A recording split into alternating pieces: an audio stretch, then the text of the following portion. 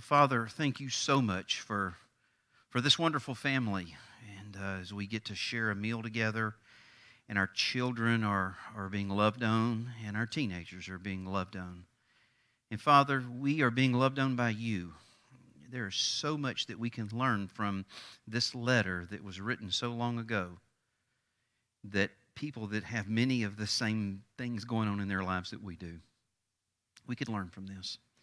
So, Father, I pray that you would lead all of this, and that we would see where you're at work, and we would make adjustments so that we can continue to make it better for your glory, not ours, but for you. And all things that point towards you, and we rejoice in that. And Father, as always, I humbly ask that you would use me, that I would not speak in error.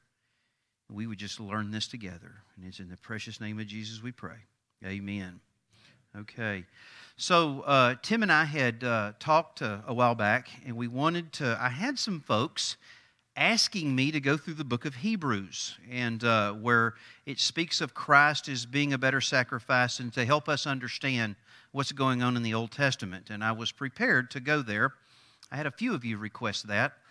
And Tim and I were talking about what we're trying to do with understanding the culture and how we live in the culture that we are.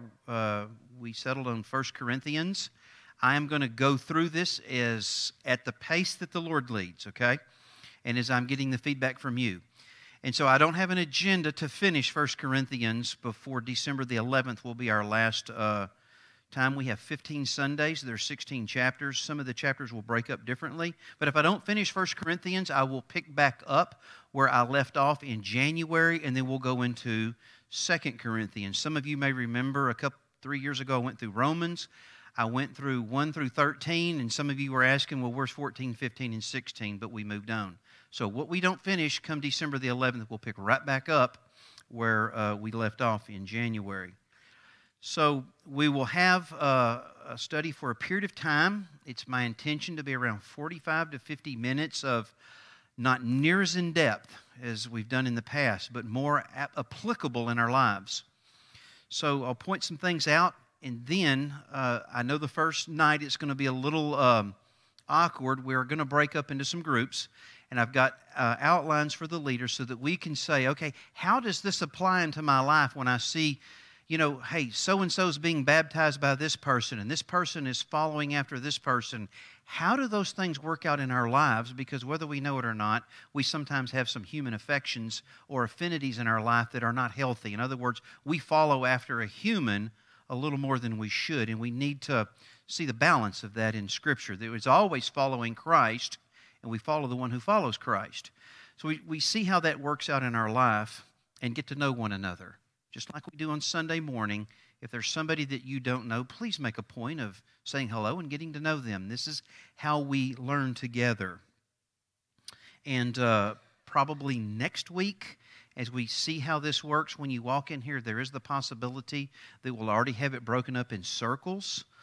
We just got to figure out how this is going to work. So please give me some grace when I'm done teaching, okay? And we break this up into groups. I'm going to do my best. So we come to 1 Corinthians. This is, of course, a New Testament book. And the letter to the church in Corinth, the first of two letters that we will see, 1 Corinthians, it's an ancient picture of what's going on today. You could quite literally, and I'm going to have this elsewhere in the lesson, this could have been 1st and 2nd Brenham, or 1st and 2nd Houston, or 1st and 2nd Dallas. Because what is going on today are some of the exact same things that were happening. Let me give you an example of how naive I was when I grew up in East Texas. I graduated from high school in 1984, and my grandmother-in-law was a dear, sweet lady. And she was telling me that her best friend, she really loved the mother but not the father. And I said, why is that? She says, well, he had a girlfriend in town. This was back in the 50s. And I says, great granny, I thought that only started about like 1980. She goes, oh, no. And I was just so naive. And so as we read what's going on here, the same things that you see happening in Corinth are going on today. And we have information available to us that makes us more aware of it, but the same thing's been going on for generations. And so we see how Paul dealt with it. Well, the first thing that we need to come to is we need to figure out where the city is. And as you'll see there, I've got a couple of pictures there in your handouts. And if you don't have a handout, I got them in the back, and there will always be some available. But the city of Corinth, as you'll see, is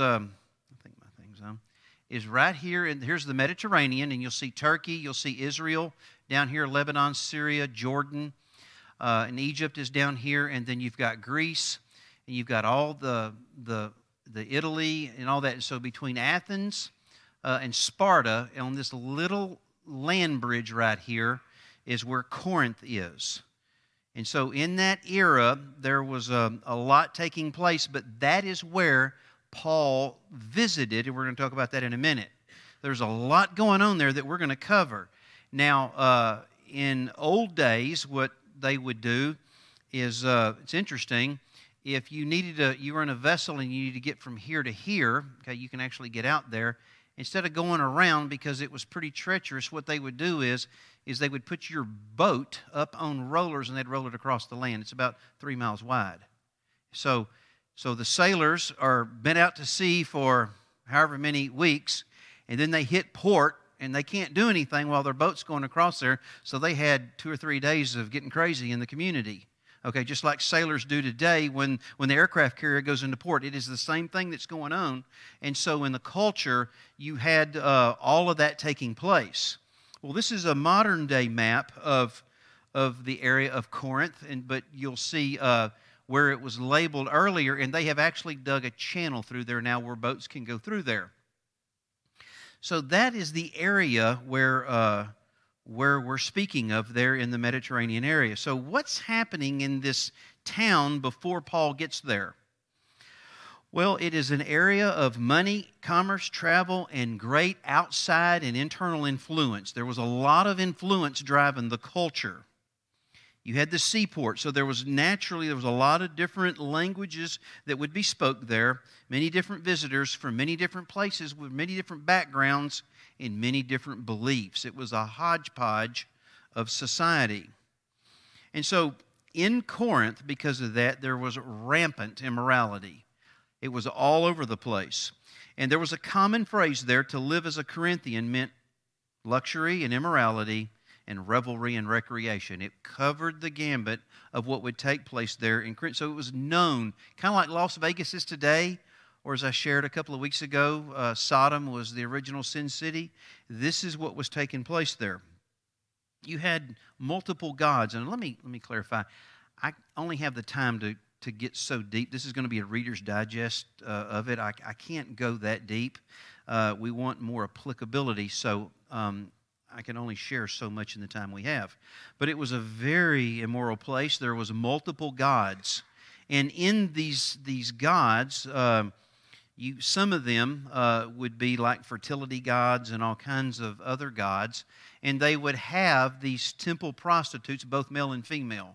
And so the culture was so bad that if you wanted to connect with the fertility god, what you could do is you could go into the temple and worship.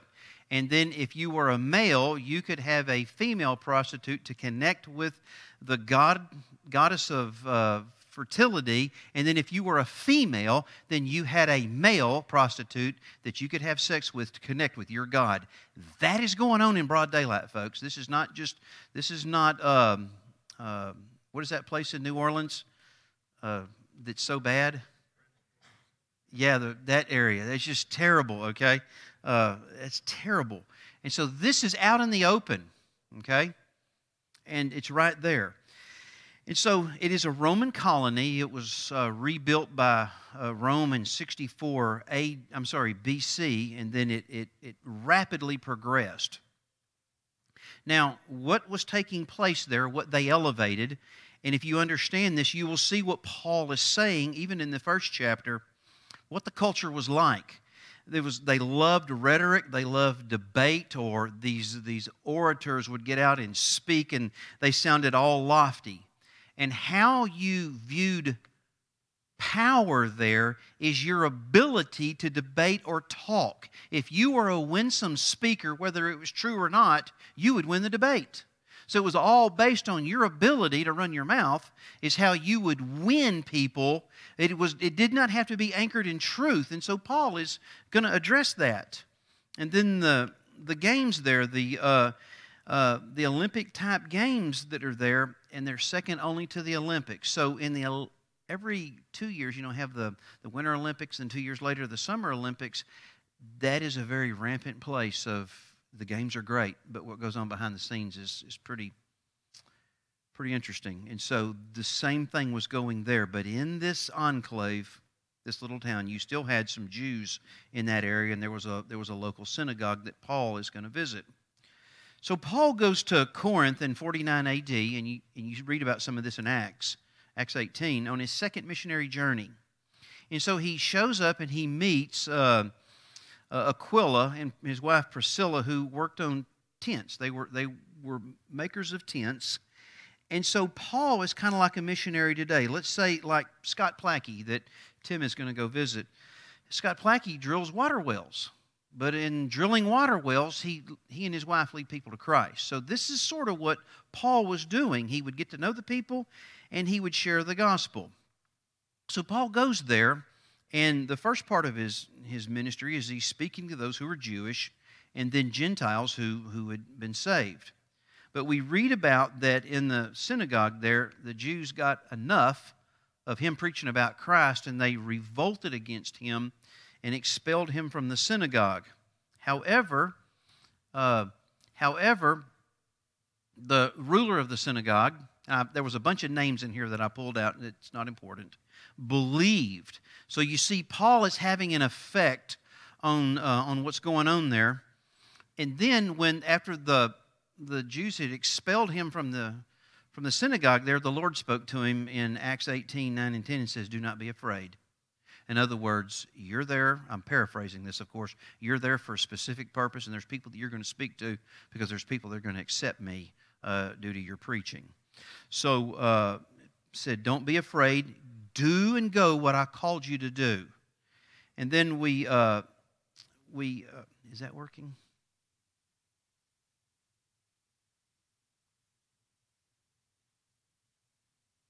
There we go. This might not be working. So now, the second part of Paul's ministry is that in Corinth, he went to the Gentiles. When the Lord said to him, don't be afraid, then he's now going to the Gentiles in that area.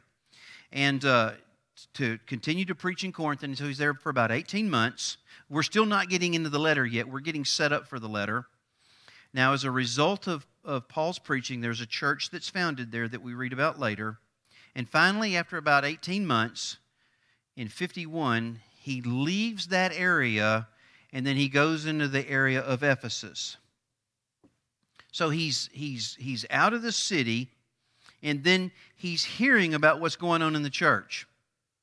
And so after he left Corinth, he began writing some letters to the church that he had founded there.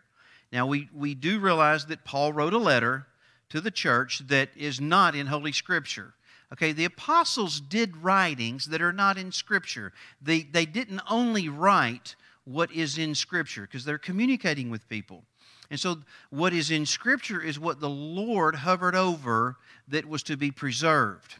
And so just because an apostle wrote something, you will hear on the news that the lost writings, well, it didn't get lost. It wasn't supposed to be in the Bible, okay? So I wouldn't put too much faith in that.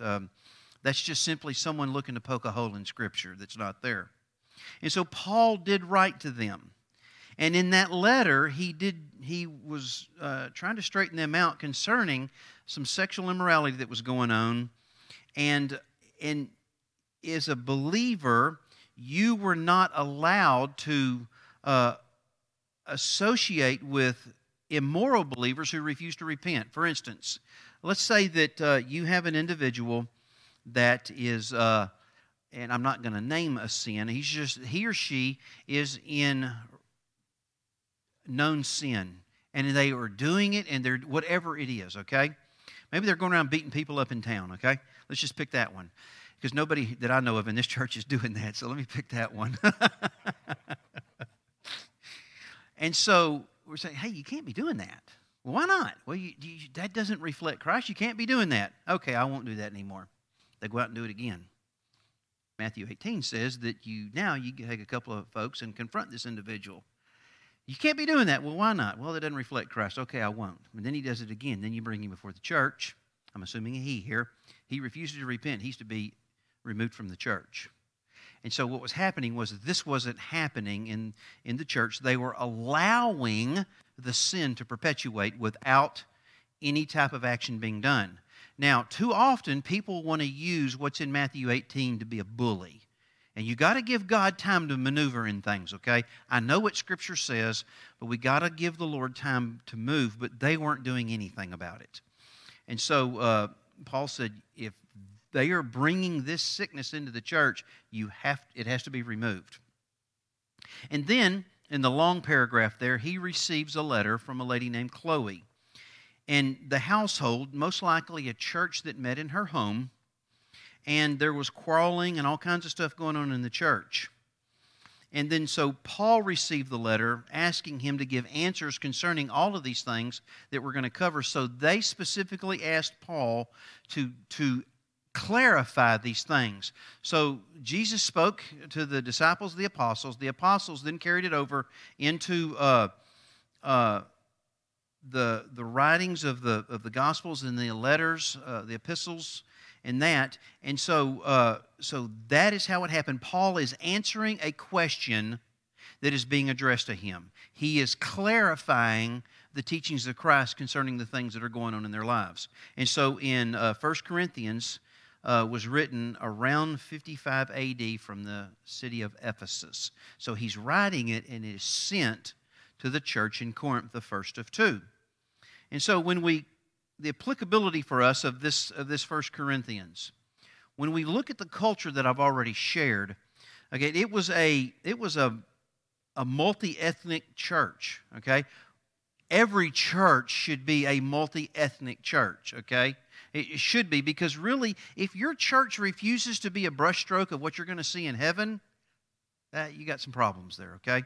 So it needs to be, because guess what? If the church doesn't look like your community, you got problems, okay? And so it needs to be that. And so there's applicability there. The problems that they were facing are the problems we face in our own culture.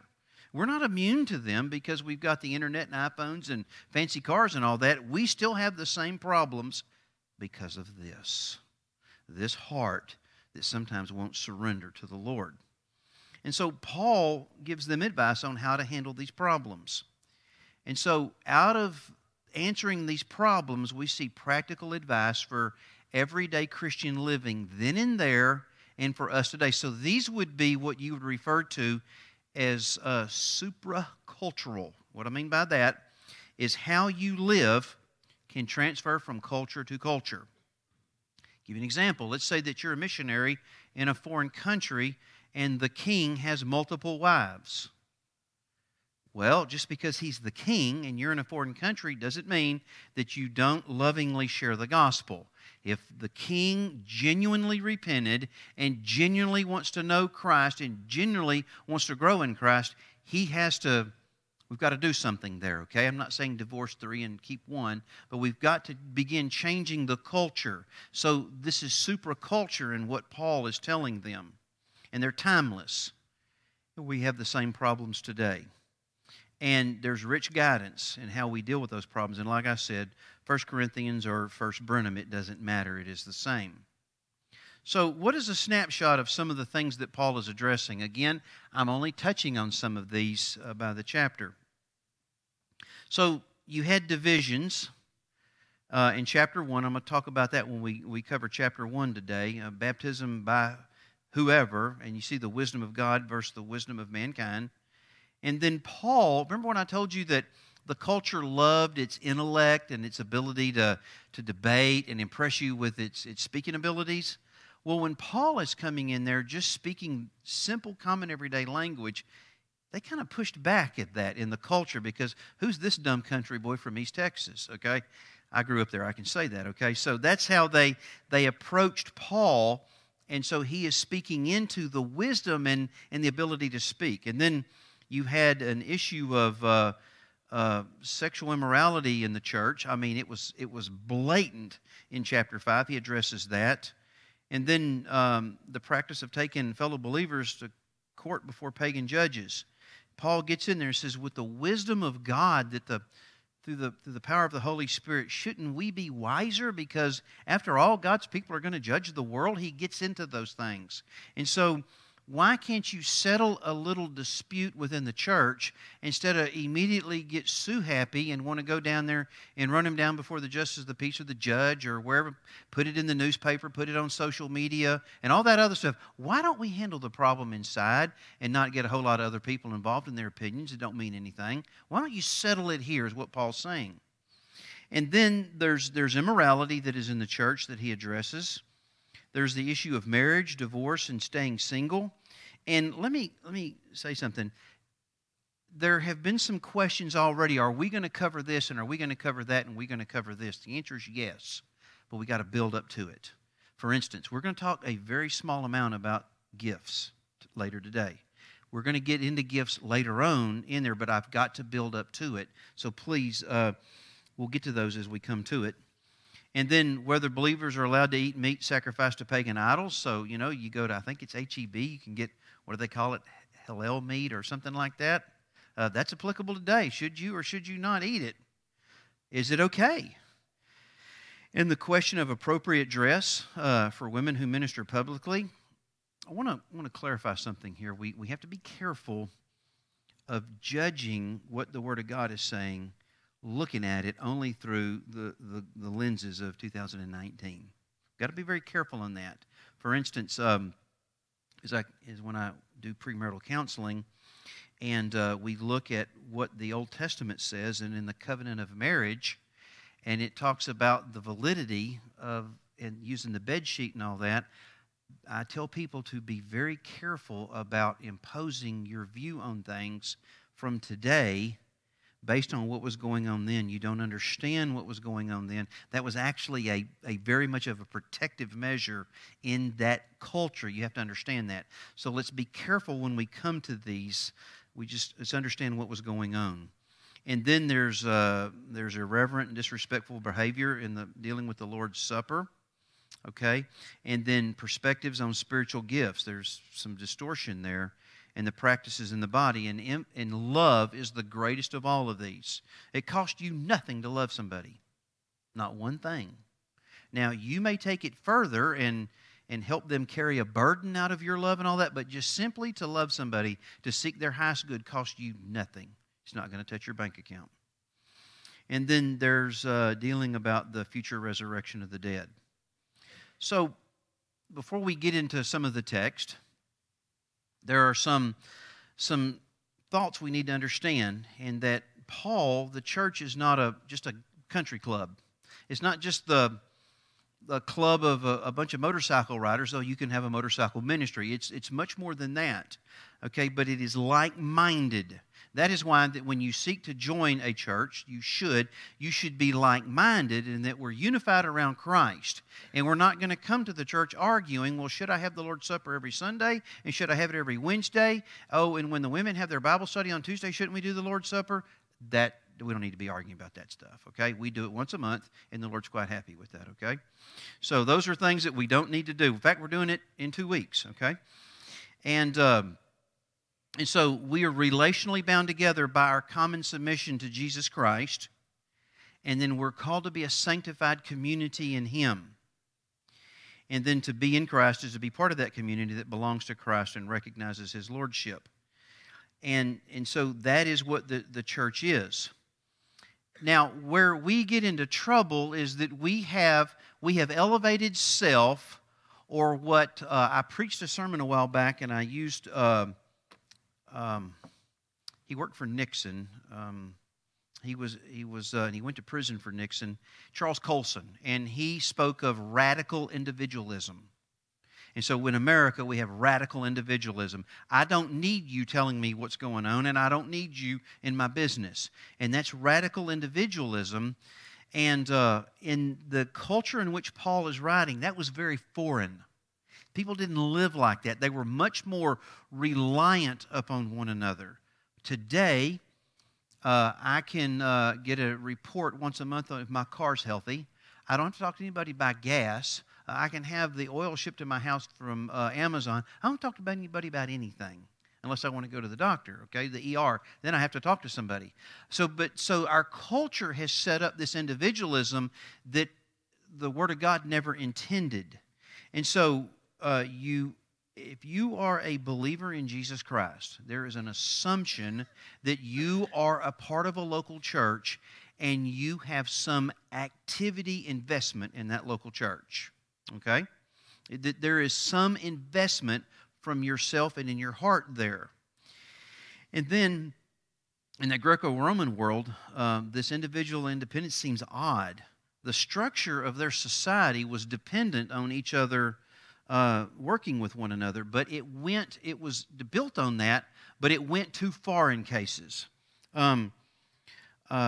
There could be over loyalty from a client to someone that had helped them, either financially or with just helping them out. And so when you helped somebody out, there was the expectation that they were going to scratch your back since you scratched their back, and you're going to go around and promote what they do and what kind of a great guy they are, and you're going to give them some publicity in the community.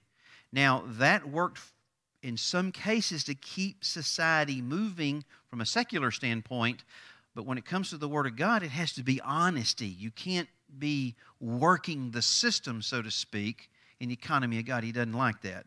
He gets later on that everything that's done wrong is God knows about it. Also, Paul continually uses plural pronouns. There is, again, an assumption that you will be part of the community that is a part of Christ. So we come to the letter. Now, not every week we'll have this long of a introduction, okay? But Paul is the writer. He was called by the Lord. He was sent out to communicate the message. It is an authoritative message in that God or Christ had set these men apart to take the message that had been entrusted to them, as we read in Jude, and then handed down to the saints, to us today. So we are recipients of that message that has been handed down, all the way from the apostles, specifically Paul, because he wrote arguably half of the New Testament. And so they would write under the inspiration of the Holy Spirit. Tim preached on that in 2 Peter chapter 1. And then it comes to us. And so they would go out and they would plant churches. Not all the churches that were planted by apostles. There was the multiplication of the ministry.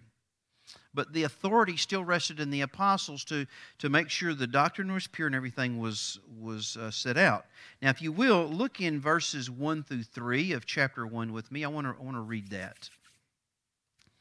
And so, it says, Paul, called as an apostle of Jesus Christ, by the will of God, and Sosthenes, our brother, I'm not going to get into who he is, okay, to the church of God which is at Corinth, to those who have been sanctified. Notice he's writing to believers in Christ Jesus, saints by calling, with all who in every place call on the name of the Lord Jesus Christ as their Lord and ours. What Paul just did in that introduction, he's writing to the church at Corinth, but he included all of the believers, didn't he? This letter is applicable to Champion Fellowship in Brenham, Texas today, because it's to all believers. It wasn't written to us, but it was written for us.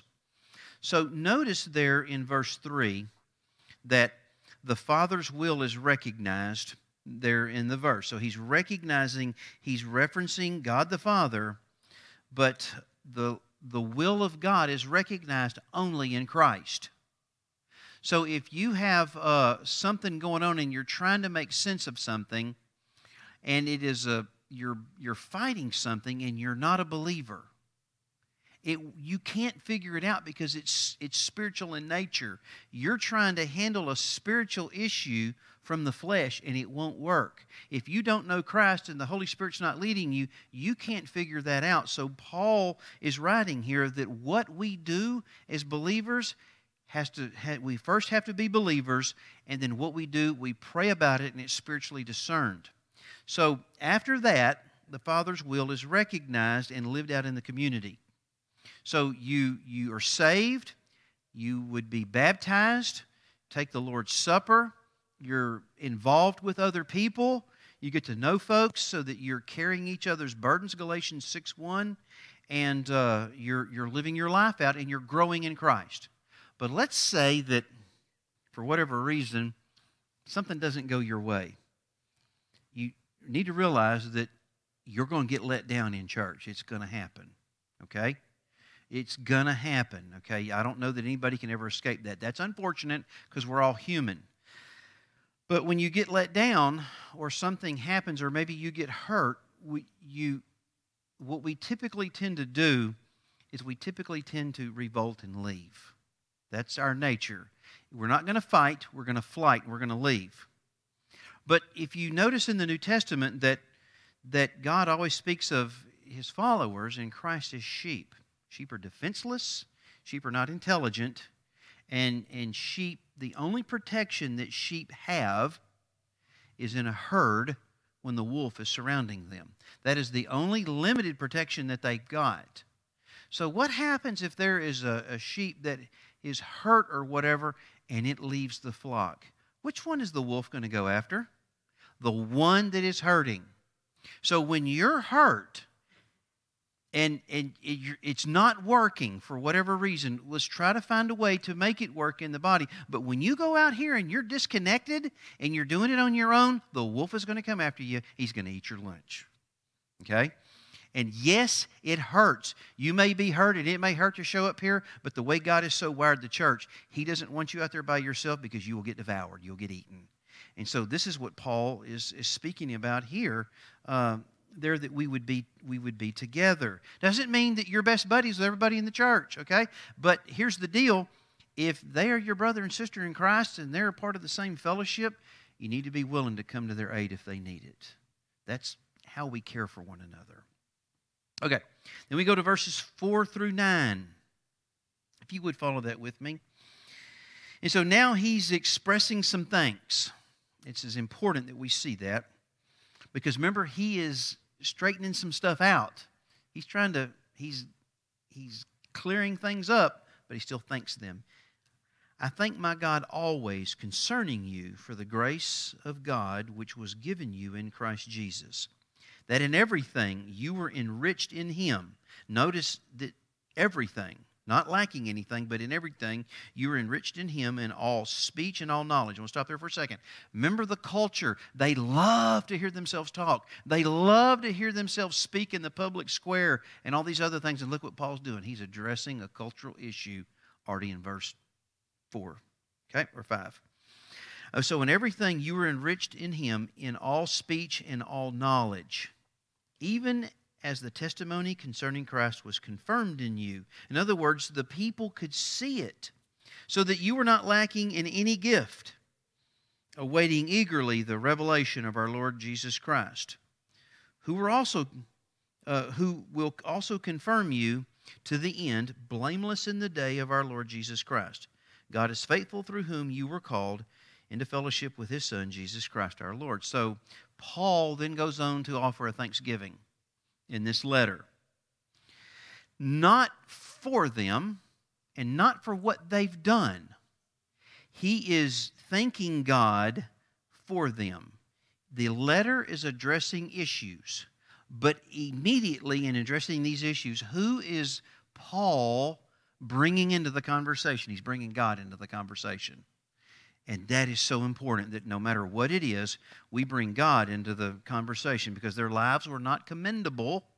He wasn't going around bragging about them and a whole lot, but he still thanked God. So we get to verse 5, and that everything that they needed, they were enriched in speech and all knowledge.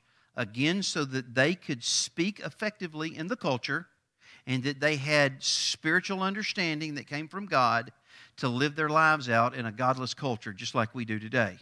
Because if it wasn't for the Holy Spirit, there's no way we could live as believers out in the culture. And so they're enriched. That doesn't mean that you have to have the biggest bank account in Texas. It doesn't mean that. God will provide you what you need. He's going to enrich you. He will give you the ability to share Christ in the culture. And that if somebody is trying to debate you and all that, Scripture says don't answer a fool, okay? According to his folly.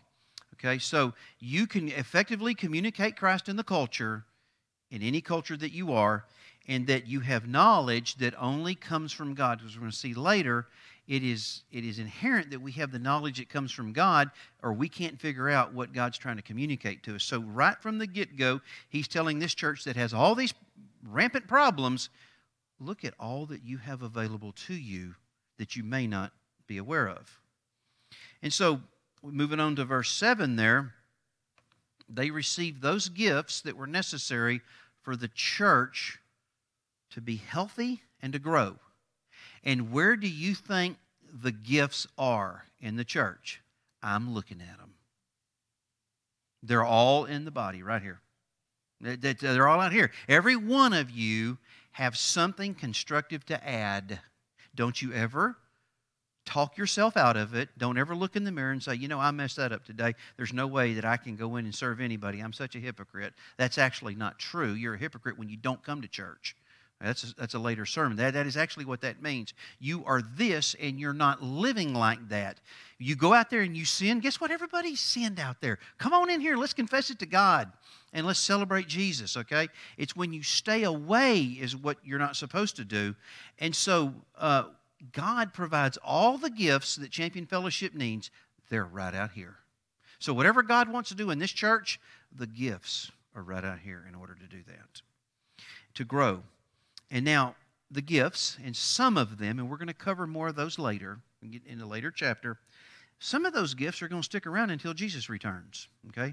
I'm not going to get into which ones. We get into that later. I know you're itching to get to those, but we will. But some of those gifts are going to stick around until Christ returns. Well, what are the ones that we've talked about so far, okay? Well, we can speak and we can have knowledge. Well, both of those are gifts of the Holy Spirit. Do you know that I'm probably going to go too long. Do you know that when you get saved, you're a theologian? I've said this before in the pulpit. You know how I know that? Because you know God, you know something about God, and you can talk about God. You're a theologian. And so you can go out and humbly share Christ in this world when you get saved. That's what we're called to do. So God's going to grant you, it will grow, knowledge and speech in order how to communicate Him. And we're kept by the Holy Spirit until His return, and the culture cannot remove or talk us out of our salvation. They cannot do it. And then in verse 9, He's got you. Do you sometimes feel like you're slipping? Like you're not going to make it? Like, I don't know if I'm going to make it today? Notice that you're speaking of your own abilities when you ask it that way. Because you certainly is not going to question God. God, I don't know that you can bring it together today. You're questioning yourself, and that's the wrong question. Because you don't belong to yourself, you belong to Him. And you know that He's not going to let you down. Jesus prayed that no one can take you out of the Father's hand. There's not a devil in hell that can take you out. There's not a friend that can take you out, and you can't take you out of His hand. No matter how much you may scratch and claw and go in the backyard and spit and cuss and all that other stuff, you cannot get out of His hands. You're safe. And if you're safe there, it is going to be okay. That last part wasn't in the text, by the way, the spitting and cussing, but I think you know what I mean. We have bad days, okay? We all do, and you're going to be safe. So then we move a little bit further into the book, in verses 10 through 17. Follow along with me if you will. He says, now I exhort you, brethren, again he's speaking to believers, by the name of our Lord Jesus. Notice he keeps bringing the Lord back into his conversation. I keep emphasizing that because one of the questions that you're going to have in your study group is, do you bring the Lord into your conversations with other people? That you all agree, and there be no divisions among you, but that you be made complete in the same mind and in the same judgment. For I have been informed concerning you, my brethren, by Chloe's people, that there are quarrels among you. Now, I mean this, that each one of you is saying, I am of Paul, I am Apollos, and I am of Cephas, and I am of Christ. Has Christ been divided? Paul was not crucified for you, was he? Or were you baptized in the name of Paul? I thank God that I baptized none of you except Christus and Gaius, so that no one would say you were baptized in my name. Now I did not baptize. Now I did baptize also the household of Stephanas. Beyond that, I do not know whether I baptized any of you. Notice that he says, Paul's not keeping a little list of all his people, his little nuggets that he baptized. That's not what he's doing. And then, for Christ did not send me to baptize. In other words, that wasn't his ministry. John the Baptist would teach, and he was John the Baptizer, not in cleverness of speech, so that the cross of Christ would be made void. So we don't argue about who baptized us. Okay, for instance, I'm baptizing someone at 9 o'clock, and then perhaps the next month Neil's going to baptize some people. I may have the relationship with the person, I may know this person and all that, but if they're in student ministry, I want Neil to baptize them. Unless they specifically say, Alan, no, you have to do it. Because I want Neil to have the relationship with them. Because I don't want to make more out of it than it is. It is a pleasure. I love doing that. But I want them, it's more important that they remember it so that when they face trouble down the road, hey, I was baptized on this date. And nobody can take that away from me. So we don't have all these divisions. We need to have the unity of the Christian message. And so verse 11, quarrels in church? Who ever heard of such a thing? But really we shouldn't, because divisions don't reflect the Trinity. Okay? They do not reflect the Trinity. There is complete unity and harmony in the Trinity, and so we should not be having all these arguments about things. Can we have discussions on maybe things that need to be done better? We expect to do that. Or maybe we don't need to do this anymore, or we may need to do that. Now, those are good, but do we scratch and claw about it? No. That's not the way to do things. And then verses 12 through 17, if you'll notice, we're talking about all of this. I got ahead of myself. It doesn't matter who baptized you, because that person, when they baptize you, they don't become your mentor and then you their mentee. And we set that relationship up because these divisions are worded in such a way that I'm not possessed in the sense of spiritual warfare, but in other words, if Paul were to baptize me, he is the one that possesses me. That I belong to him is the way it's written. And what Paul is saying, no, that is not there. We follow Christ. We don't follow Paul. We don't follow anybody else. We follow Christ, and we work alongside and with and through the leadership that God has established, okay? But that is, our focus is on Christ. If your focus is ever on me on Sunday morning, I will let you down, okay? I'm a fallen creature. We follow Christ, and we work with and through those that God has brought into our midst. And so the problem that Paul is speaking into is, in that culture, the pupil would have too much loyalty to the teacher. They would follow them too closely. Or if you had a church that met in a home, what Paul is saying, don't go walking around and say that Bill Rigsby is my pastor, and y'all ain't got it going on. That's what was going on in the culture. People were trying to one-up each other, and Paul is saying, no, don't, no. Because whoever it is that's over the church house is supposed to be preaching the same word of God. So why do you have all these divisions? Paul's saying, knock that stuff out, okay? So he speaks against that, and then he's saying, surrender to Christ. And so Paul is saying, I'm sorry, that he is surrendered to Christ in all that he's saying and all that he's doing, because he gives Christ the glory. Because when there was a young man that had a conversation with me today, and there's a guy that's been preaching, he goes, oh man, I preached a good one there. I don't like that, because you're giving yourself the credit, and Scripture's clear that it's the Holy Spirit that did all the work, and you can't take credit for it. The only thing that you can say is that I was obedient to do my homework. That's the only credit I can take in any message, because it's the Lord that does the work. Because if the Lord ain't moving in here, I can have the best sermon in the world, but it isn't sinking in to the people. It's the Holy Spirit or nothing. So it's important that we know that. And then we come to the latter part here of 1 Corinthians, and the last part, and I want to read that. And I do want to emphasize that when I get into chapter 2 next week, I'm not going to have that front end stuff of the introduction. I will be going a little slower, but I apologize. I just needed to get that out so we could understand the book. So we look at 18 through 31, and there's a misunderstanding concerning the message of the cross. Do you think we deal with that today? Oh, yeah, we sure do. And what is the cross? Why is that there? Doesn't that seem kind of cruel? Why would God do all that? That's crazy. Who came up with that dumb idea? That's what the culture is saying. They were dealing with it then too. Look there in verse 18, if you would. It says, "For the word of the cross," that would be the message of the cross, "is foolishness to those who are perishing," means the lost.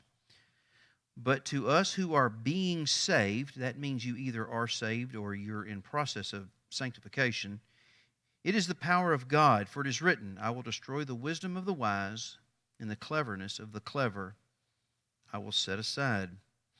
Where is the wise man? Where is the scribe? Where is the debater of this age?" See Paul addressing the culture. "Has not God made foolish the wisdom of the world? For since in the wisdom of God, the world through its wisdom did not come to know God." Notice that right there. You cannot know God on your own. "God was well pleased, through the foolishness of the message preached to save those who believe. For indeed, Jews ask for signs, and Greeks or Gentiles search for wisdom. But we preach Christ crucified, to Jews a stumbling block, and to the Gentiles foolishness. But to those who are the called, both Jews and Greeks," in other words, saved, "Christ, the power of God and the wisdom of God, because the foolishness of God is wiser than men, and the weakness of God is stronger than men." So in other words, what appears foolish and weak is so much higher than anything we could think of. "For consider your calling, brethren, that there were not many wise according to the flesh, but not many mighty, not many noble. But God has chosen the foolish things of the world to shame the wise, and God has chosen the weak things of the world to shame the things which are strong. And the base things," which means the very bottom rung of the ladder, if you will, "the base things of the world and the despised, God has chosen the things that are not, so that He may nullify the things that are, so that no man may boast before God. But by His doing you are in Christ Jesus, who became to us wisdom from God, and the righteousness and the sanctification and redemption. So that, just as it is written, let him who boasts, boast in the Lord." So, the message of the cross, the message of the gospel, is foolishness. Before I got saved and I tried to read the Bible, it made absolutely no sense. I could not understand it. I could not discern it, though I wanted to. It was only after I got saved in December of 94 that I began to read it in 95. I go, it's amazing how much sense this makes. I get it. Why did I not get it before? I didn't understand that. And I soon found out why. So I didn't understand it. It was foolishness. But when I surrendered to Christ, I asked God, how could He make so much sense? The only difference is the ministry of the Holy Spirit, and I'd accepted Christ. So the wisdom of the cross cannot be achieved by the wisest among us. It makes no sense. Think about this. Creator God, there's people that His creation has rebelled against Him, so He sends His one and only darling Son to suffer the atrocities of the cross so that we could have a relationship with Creator. That makes no sense. Why would a God even do that? That's the question that the world asks. So it's foolish to them. And then God chooses the things that are weak, imparts them with the ability to speak concerning the truths of the Word of God, and give them the wisdom to understand the Word of God. And so God chooses that, and He shames the world that He imparts that knowledge and wisdom upon those that the world may despise. And so people seek for things as validation, but God validates through the cross. He validates it through the cross that Jesus went to and had Him on it. Then it was an empty cross. The grave had a body, then the grave had no body, and then that body went to rule at the right hand of the Father. The world can't understand that. But if you understand the sacrificial system in the Old Testament, if you understand all the lambs that were slain on Jewish altars, and all the Day of Atonement, and all this other stuff that's in the Old Testament, if you grab a hold of that, then you can understand that Jesus fulfilled it perfectly because He loves us. The world doesn't understand that. What the world wants to do is criticize all the sacrifices to some god. They want to criticize all that stuff, okay? And then, in their criticism, I don't know, I didn't read this, but I was told this today by a staff member that there is on the rise that I guess there's a TV show now where we're training kids to be psychics, okay? So we're teaching that. So what we're doing today, ladies and gentlemen, if you remember when I went through Jonah, what we're doing today with our kids is we're putting them in the hands of Molech and watching them cook. We're killing them when we introduce them to that mess. That is what we're doing, and we think we're so wise, and we celebrate our wisdom on Facebook because my kid's doing all that. And we're just putting the kids in the hands of Molech. It's just cleaned up. And so that's the foolishness versus wisdom. I'm so glad that though I don't get it right all the time, I can call on God. And then He calls the lowly, not the self-inflated. I have talked to people, and they wouldn't let go of pride, and they couldn't get there. They won't let go of pride. And then He elevates elevates what the world considers foolish and does so for His glory. And you can't get to Him on your own terms, because if you did, then you're creating God on your terms, and you're creating God in your image, and then you're bowing down to what you create. That doesn't work. No, we bow down to what created us. And then that's the world's attitude. So, in closing, I want to have some reflections that we need to go over. We need to eliminate divisions in the local church, as that does not reflect the Trinity. I'll just go ahead and put this out there. In the previous church that I was in, I'm past the 4-year mark now, so I can say these things. Somebody wanted to, when I got there, they said, "Oh, we need to have a church school, Pastor. We just need to have our own church school." I said, "Okay, but that can't take away from the mission of the church." So lo and behold, there was another school in the area, and they were growing, and they wanted to lease space in our church. So Monday, Tuesday, Wednesday, Thursday, and Friday, there would be the voice of children singing Jesus all day long in a church that otherwise would be dark. Nothing going on. No activity. No children running around singing Jesus. And so we tried to do that. And people left the church because we had a school in the church that we did not start. But God started it elsewhere, and people left. And so I asked those, I go, "Would you be okay if we started?" And the answer was yes. Folks, that can't be. Who cares who gets the credit? God gets the glory. We're teaching children in the community to learn about Jesus Christ, and we got a mad on because I don't get the credit for it, and that causes so many problems. That's divisions in the church that we don't need to worry about. What about a kid throwing up on the carpet? Who cares? Water fountains, they can be replaced. Air conditioners, they can be replaced. You cannot replace opportunity to share Christ with a kid. And we're arguing about that. Lord, help us. And then the thinking, all of our thinking must be rooted in the cross. In God's wisdom is to choose the foolishness of the world. And trusting in your self-efforts leads to pride and gives opportunity to boast, which is not good. And trust in Christ. Give Him the glory. Tell others about Him. It's not about you. If you tell somebody about Christ and you're talking about what you were doing, give God the glory. He says, "You know, as great as this is, I was not seeking that. The Lord would not let me choose otherwise. And I was terrified and I was scared, and I stepped out on faith because I knew He wasn't going to let go of me. And all I did was do what He told me to do, and He gets all the glory." You're saying what you did, but in every one of those, it gives God the glory. Okay? So it's so important that we understand that. So here's what we're going to do in just a moment. We've got till 8 or a few minutes after. We're going to break up into some groups that I'm going to start in just a minute. The questions are so worded that we can talk about how we walk these things out. Next week, we're going to do this a little sooner, okay? I know it's going to be a little awkward. We're figuring this out. So please, in the awkwardness of this right now, please don't let that be a hindrance to you coming back. I want to see you back, and I want to see you bring a friend next week. So we can talk about these things. As we're going through this, if you have a question that's not addressed there and somebody doesn't know it, please write it down. And so what I'll do is I'll collect all of those. If there's a question, I will cover it next week. But I would prefer to do it that way, so if I answer a question over here and it takes 5 minutes, I'm walking around and answer the same question over here. I want to give everybody the benefit of how we're thinking and what we're asking as a body. So what I've done is some of our leaders and our deacons are available to help lead a group. So, Danny, you're in the back. Danny, what I'm going to do, instead of breaking the chairs apart, Danny, would you go in the back corner over there? Okay, you're not in trouble.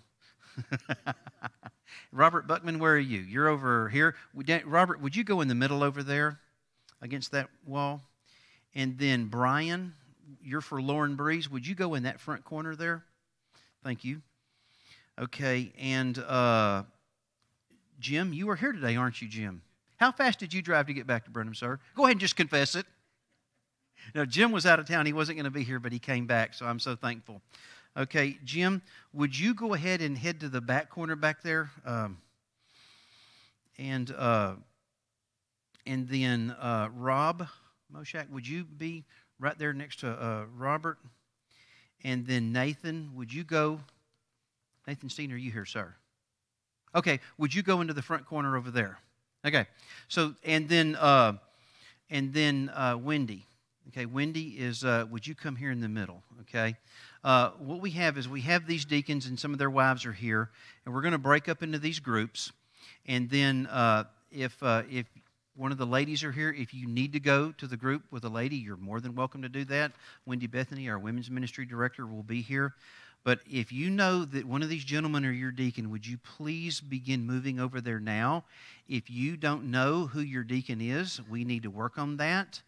And just go to a group that we can begin discussing this. And I'm going to walk around and give y'all don't know who your deacon is. We're going to work on that, okay? Okay, we're going to work on that. So I tell you what, we're going to have that figured out by next week, okay? Okay. So please don't fire me. There's Grace. Okay, so if you don't know who your deacon is, can I have y'all, as you feel led, move to some of these groups so that we can get in groups around these 6 men and their wives, and then Wendy here. We can discuss this. These discussions are easy, and they're going to be edifying, I assure you. And I apologize. We're going to have this figured out next week, okay? Yeah, you can sit right here, and here you go. Here's your questions.